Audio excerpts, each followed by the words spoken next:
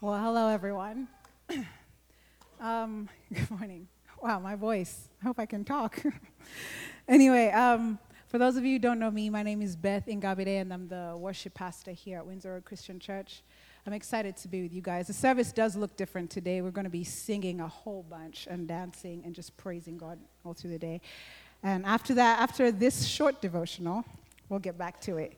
Um, for now, let's turn over our Bibles to Luke 7, chapter 7, verse 36 to 47. And that's on page 864 of the Church Bible. And if you don't have a Bible, you're welcome to take that as your own. We're going to read about two really cool people today. The first one, Luke 7, 36 to 47. One of the Pharisees asked him, Jesus, to eat with him. And he went into the Pharisee's house and reclined at table. And behold, a woman of the city who was a sinner, when she learned that he was reclined at table in the Pharisee's house, brought an alabaster flask of ointment, and standing behind him at his feet, weeping, she began to wet his feet with her tears and wiped them with the hair of her head and kissed his feet and anointed them with the ointment. Now when the Pharisee who had invited him saw this, he said to himself, if this man were a prophet, he would have known who and what sort of woman this is who is touching him, for she is a sinner. And Jesus answering him said to him, Simon, I have something to say to you. And he answered, say, teacher. A certain money lender had two debtors. One owed 500 denarii and the other 50. When they could not pay, he canceled the debt of both. Now, which of them will love him more? Simon answered, the one, I suppose, for whom he canceled a larger debt. And he said to him, you have judged rightly. Then turning toward the woman, he said to Simon, do you see this woman? I entered your house. You gave me no water for my feet, but she has wet my feet with her tears and wiped them with her hair. You gave me no kiss, but from the time I came in, she has not ceased to kiss my feet. You did not anoint my head with oil, but she has anointed my feet with ointment. Therefore, I tell you, her sins, which are many, are forgiven, for she loved much. NIV says, for her great love has shown. I kind of liked that. But he who has forgiven little loves little. Now let's turn over to 2 Samuel 6, chapter 6, verses 12 to 16. It's another cool person. Everyone loves David. Verse 12. You guys there? Great. And it was told King David, the Lord has blessed the household of Obed-Edom and all that belongs to him because of the ark of God. So David went and brought up the ark of God from the house of Obed-Edom to the city of David with rejoicing. And when those who bore the ark of the Lord had gone 6 steps, he sacrificed an ox and a fattened animal. And David danced before the Lord with all his might. And David was wearing a linen ephod. So David and all the house of Israel brought up the ark of the Lord with shouting and with the sound of the horn. As the ark of the Lord came into the city of David, Michal, the daughter of Saul, looked out of the window and saw King David leaping and dancing before the Lord, and she despised him in her heart. Verse 20, let's jump down to verse 20.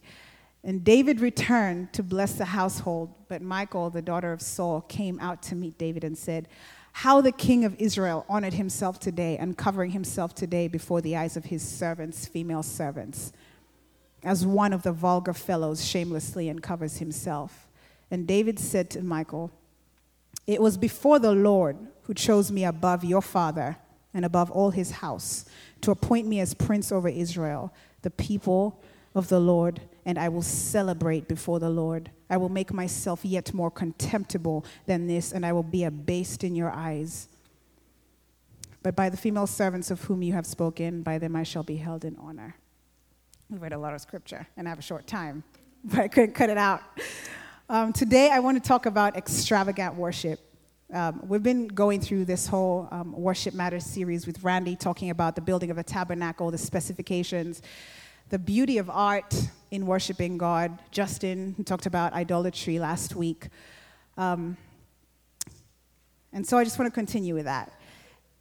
And so I looked up extravagant, and Merriam-Webster defines extravagant as exceeding the limits of reason or necessity, lacking in moderation, balance and restraint, excessively elaborate, spending much more than necessary, profuse, lavish, Extravagant worshipers pour out an offering of praise, an offering of life, an offering of prayer, an offering of love.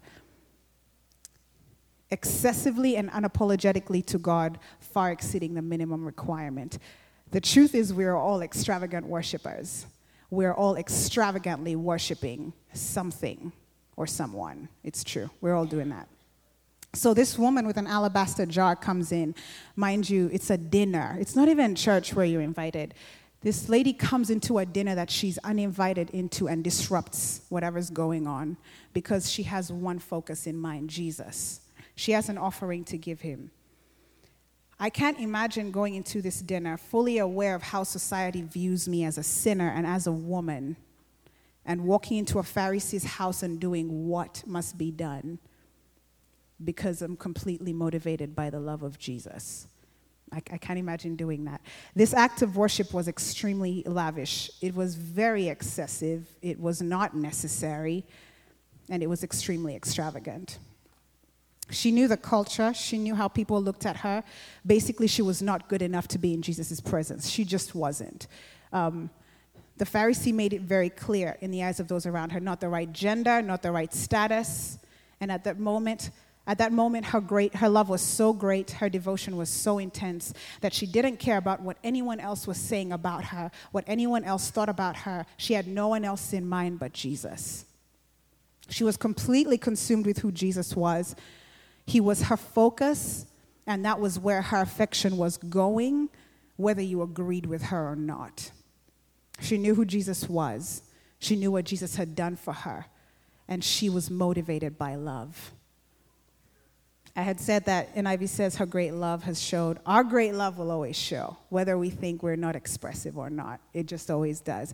And we give ourselves over to the things and the people that we love, our physical bodies, our time, our complete affection. When grown men see their grandkids, high men of status, they go down and give their grandkids piggyback rides. Moms will kneel down and just go to the level of kids. And they'll look really dumb. I don't have kids yet, so I don't know what that feels like. But I've seen it happen, and it looks really dumb, but I'm so moved by it because you see great men go on their knees for their children that they love so much and their grandkids that they love so much.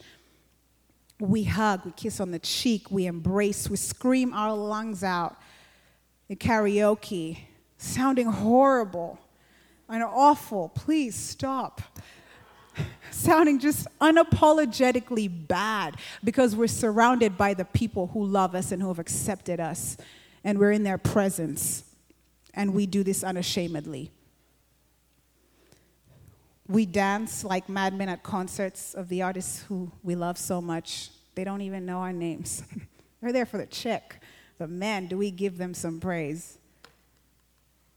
And then we see David, a crazy king. So I grew up in Uganda, and we still have kingdoms for some of the tribes there. And all growing up in school, I was always one of the dancers, and we had to learn the royal dances and the war dances and all of this stuff. And I mean, the preparation was intense. Just bad feet because of dancing on really bad roads. But it was worth it. You knew who you were dancing for. You knew who you were preparing for. And to me, David blows my mind because the kings that received this praise, people would run. I wasn't one of them because my tribe doesn't have a king, so I just used to watch my friends and their parents go crazy over kings and be like, oh, okay, that's a bit much. But people would lay prostrate, like you lay prostrate for a king. If a king shakes your hand, I'm sorry, people would talk about that for ages. And it was so intense. The atmosphere was so intense because they knew who they were in the presence of. But the kings didn't do that. They didn't do that. They were the ones receiving the praise. So the fact that David was willing to abase himself and not look the way he's supposed to look, I can't imagine, because the king was surrounded by dignitaries and the colleagues and the people who know the status, how you behave when you're royal. And the fact that he did that just blows my mind. These two people are the same. What David says, "It was before the Lord who chose me above your father and above all his house to appoint me as prince over Israel, the people of the Lord. I will celebrate before the Lord. I will make myself yet more contemptible than this, and I will be abased in your eyes." This is his response to Michal, who is Saul's daughter. He couldn't care less what she thought about him because it was secondary to what God thought about him, and it was secondary to what God had done for him. He knew who God was, he knew what God had done for him, and he was motivated by love. These stories are about two very different people. One, so low, regarded so low, despised, not even valued, and one completely just high up, esteemed by people, a whole king. And yet they could have had the same problem, how people perceived them with their worship to God, but they didn't let that get in the way. I don't know if I was David, if I would be able to do that. Honestly, I wish I could say I would, but as a king, I don't know if the eyes of everyone look at me like, "How dare you?" I don't know why they have British accents, but in my mind they do. Like, I just can't imagine with like the people around me looking at me like, "Ugh, my gosh, like get a hold of yourself." Or the people who, the lady who comes in with an alabaster jar and having all these people looking at her like, "You're a sinner, why are you in my house?" I can't imagine that I would be able to do that. But they modeled worship that God honors, and he honors this because God had both of their backs in an instant. Both of their backs. With the one lady, we see how he tells Simon the king. He's like, "Let me tell you something." Okay? He said, "Let me tell you something." He tells the story of the debtors, and he said, do you see like about the one who knows, see they're forgiven much, how they worship. And then he said, "She anointed my feet, you didn't. She gave me water for my feet, you didn't. She's never stopped kissing me, and you didn't." And the Pharisee had actually invited him into the house, and he had her back. And he has David's back as well. That last verse after that says, Michal never had children again. That's like big. That's yikes. Okay. But he will always have your back. He defends extravagant worshipers because he's extravagant himself. His love is so great, so extremely extravagant that the situations that he's brought you out of, that you put yourself in. It was completely your fault. He could have not helped you. Talk about dying on the cross for us and resurrecting and not just stopping there. And he goes on and he protects us and he provides, and he's our provider. He's a mighty fortress who we can run to, a friend. He's completely extravagant. He literally offered up his body, and he doesn't stop there. He never stops there. He sings and rejoices over his people, over those he has redeemed and deems as righteous. Zephaniah 3:17 says, "The Lord your God is in your midst, a mighty one who will save. He will rejoice over you with gladness. He will quiet you by his love, and he will exalt you with loud singing." This is God rejoicing over the people that he has redeemed. A whole God singing loudly for people that he has redeemed.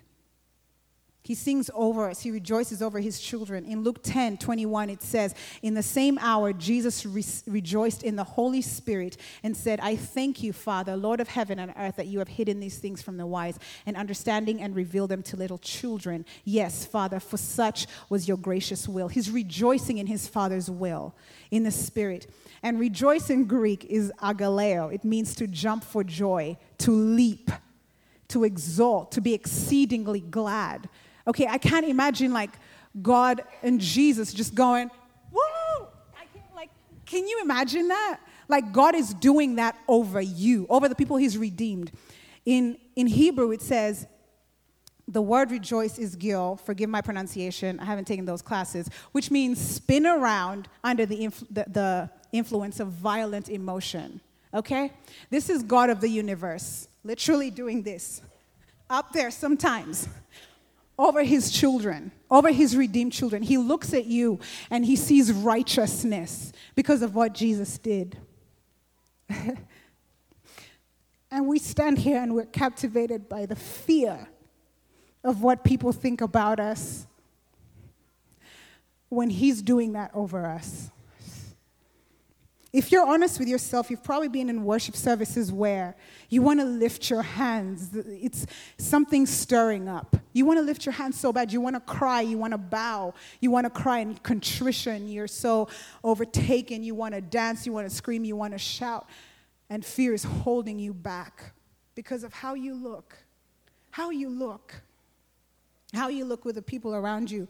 And it's true, like,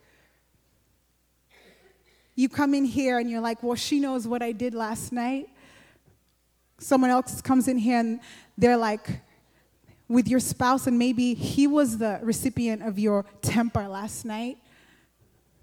But you're in the presence of God. And if you cannot bow and be completely yourself and offer up contrition to him, you're missing out. Because he's the God who is not distant. And religion will always try to make him distant, but he isn't. Dale painted a picture today when we're singing Baba, Esheo Baba, one of the worshipers. He went down with the children here, and I almost lost it because in that moment, it's like he reflected the Father's heart coming down as human beings with us. He's not distant. He wants us close. And the truth is, when you offer yourself and you offer up an offering of praise, you will look dumb and people will despise you and people will look at you and be like, well, she's just extra. They will. They will. But so what? No, really. If we can get ourselves to a place where we ask Jesus to consume us with his love, consume us with who he is, that our focus is Jesus, then we won't care what the people say. Because the truth is, Jesus did not resurrect from the grave for me to crawl back into a grave of people's opinions of me. He didn't do that. And so when you ask him and you seek him and you put your eyes onto him, fear has to die. It has to die. It has to die. What you think about me has to die. Because what he thinks about me comes first. And so when we come in gatherings like this, just ask the Holy Spirit. The Holy Spirit's always checking me. Beth, you didn't do that. That was fear. You were thinking what that person would think about you. And I'm like, I'm sorry. I did that again. The truth is we always do it. But we cannot stay there. We cannot stay in our fear. Otherwise, it will consume us. And we'll miss out on an intimacy that God wants to share with us. An intimacy that is so deep. And so we just come to the Father and we're like, Holy Spirit, I'm afraid. And he'll be like, the only way to overcome fear is by doing the very thing that you're afraid of. And the thing is, he's there with you. We're going to sing a song in a second. It's the bridge goes, you split the sea so I could walk right through it. He splits the sea, but we got to walk right through it. And he's there with us, walking right through it. So today I just want to challenge you. If you've never lifted your hands before and you want to, lift one hand. Shout, sing. You cannot stay in the same place. And some of you don't want to, and that's fine. There is no condemnation. There is never any shame in the presence of God. But if you want to, and the only thing holding you back is how you look, then bring it to the presence of God and say, Lord Jesus, I'm completely scared of how this person's going to see me. Deliver me. And then just go ahead and do it by the power of the Holy Spirit. By the power of the Holy Spirit. He's there. And he will help you through it. He does not let us stay in one place. He loves us way too much to do that. All right. Let's all stand real quick.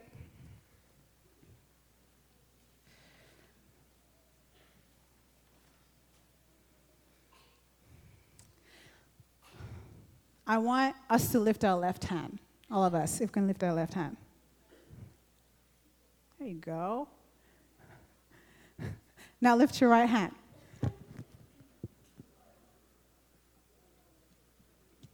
Now look around. Yeah, now everyone sees how you look with your hands raised. You can put them down.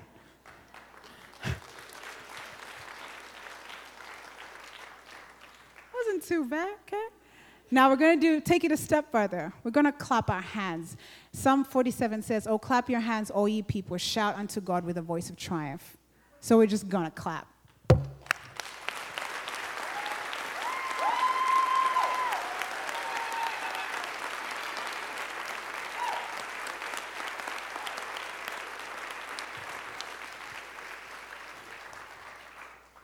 That's good. This is the last challenging one for the day. Psalm 98, verse 4 says, "Shout joyfully to the Lord, all the earth. Break forth in song, rejoice and sing praises."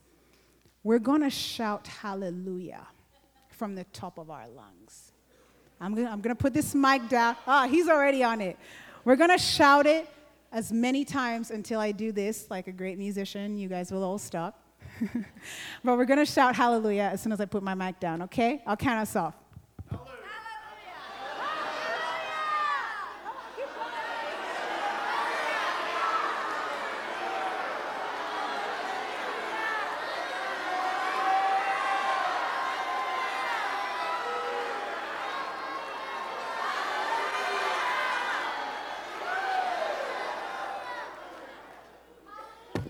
Hallelujah. He's worthy. He's worthy. Amen. Amen.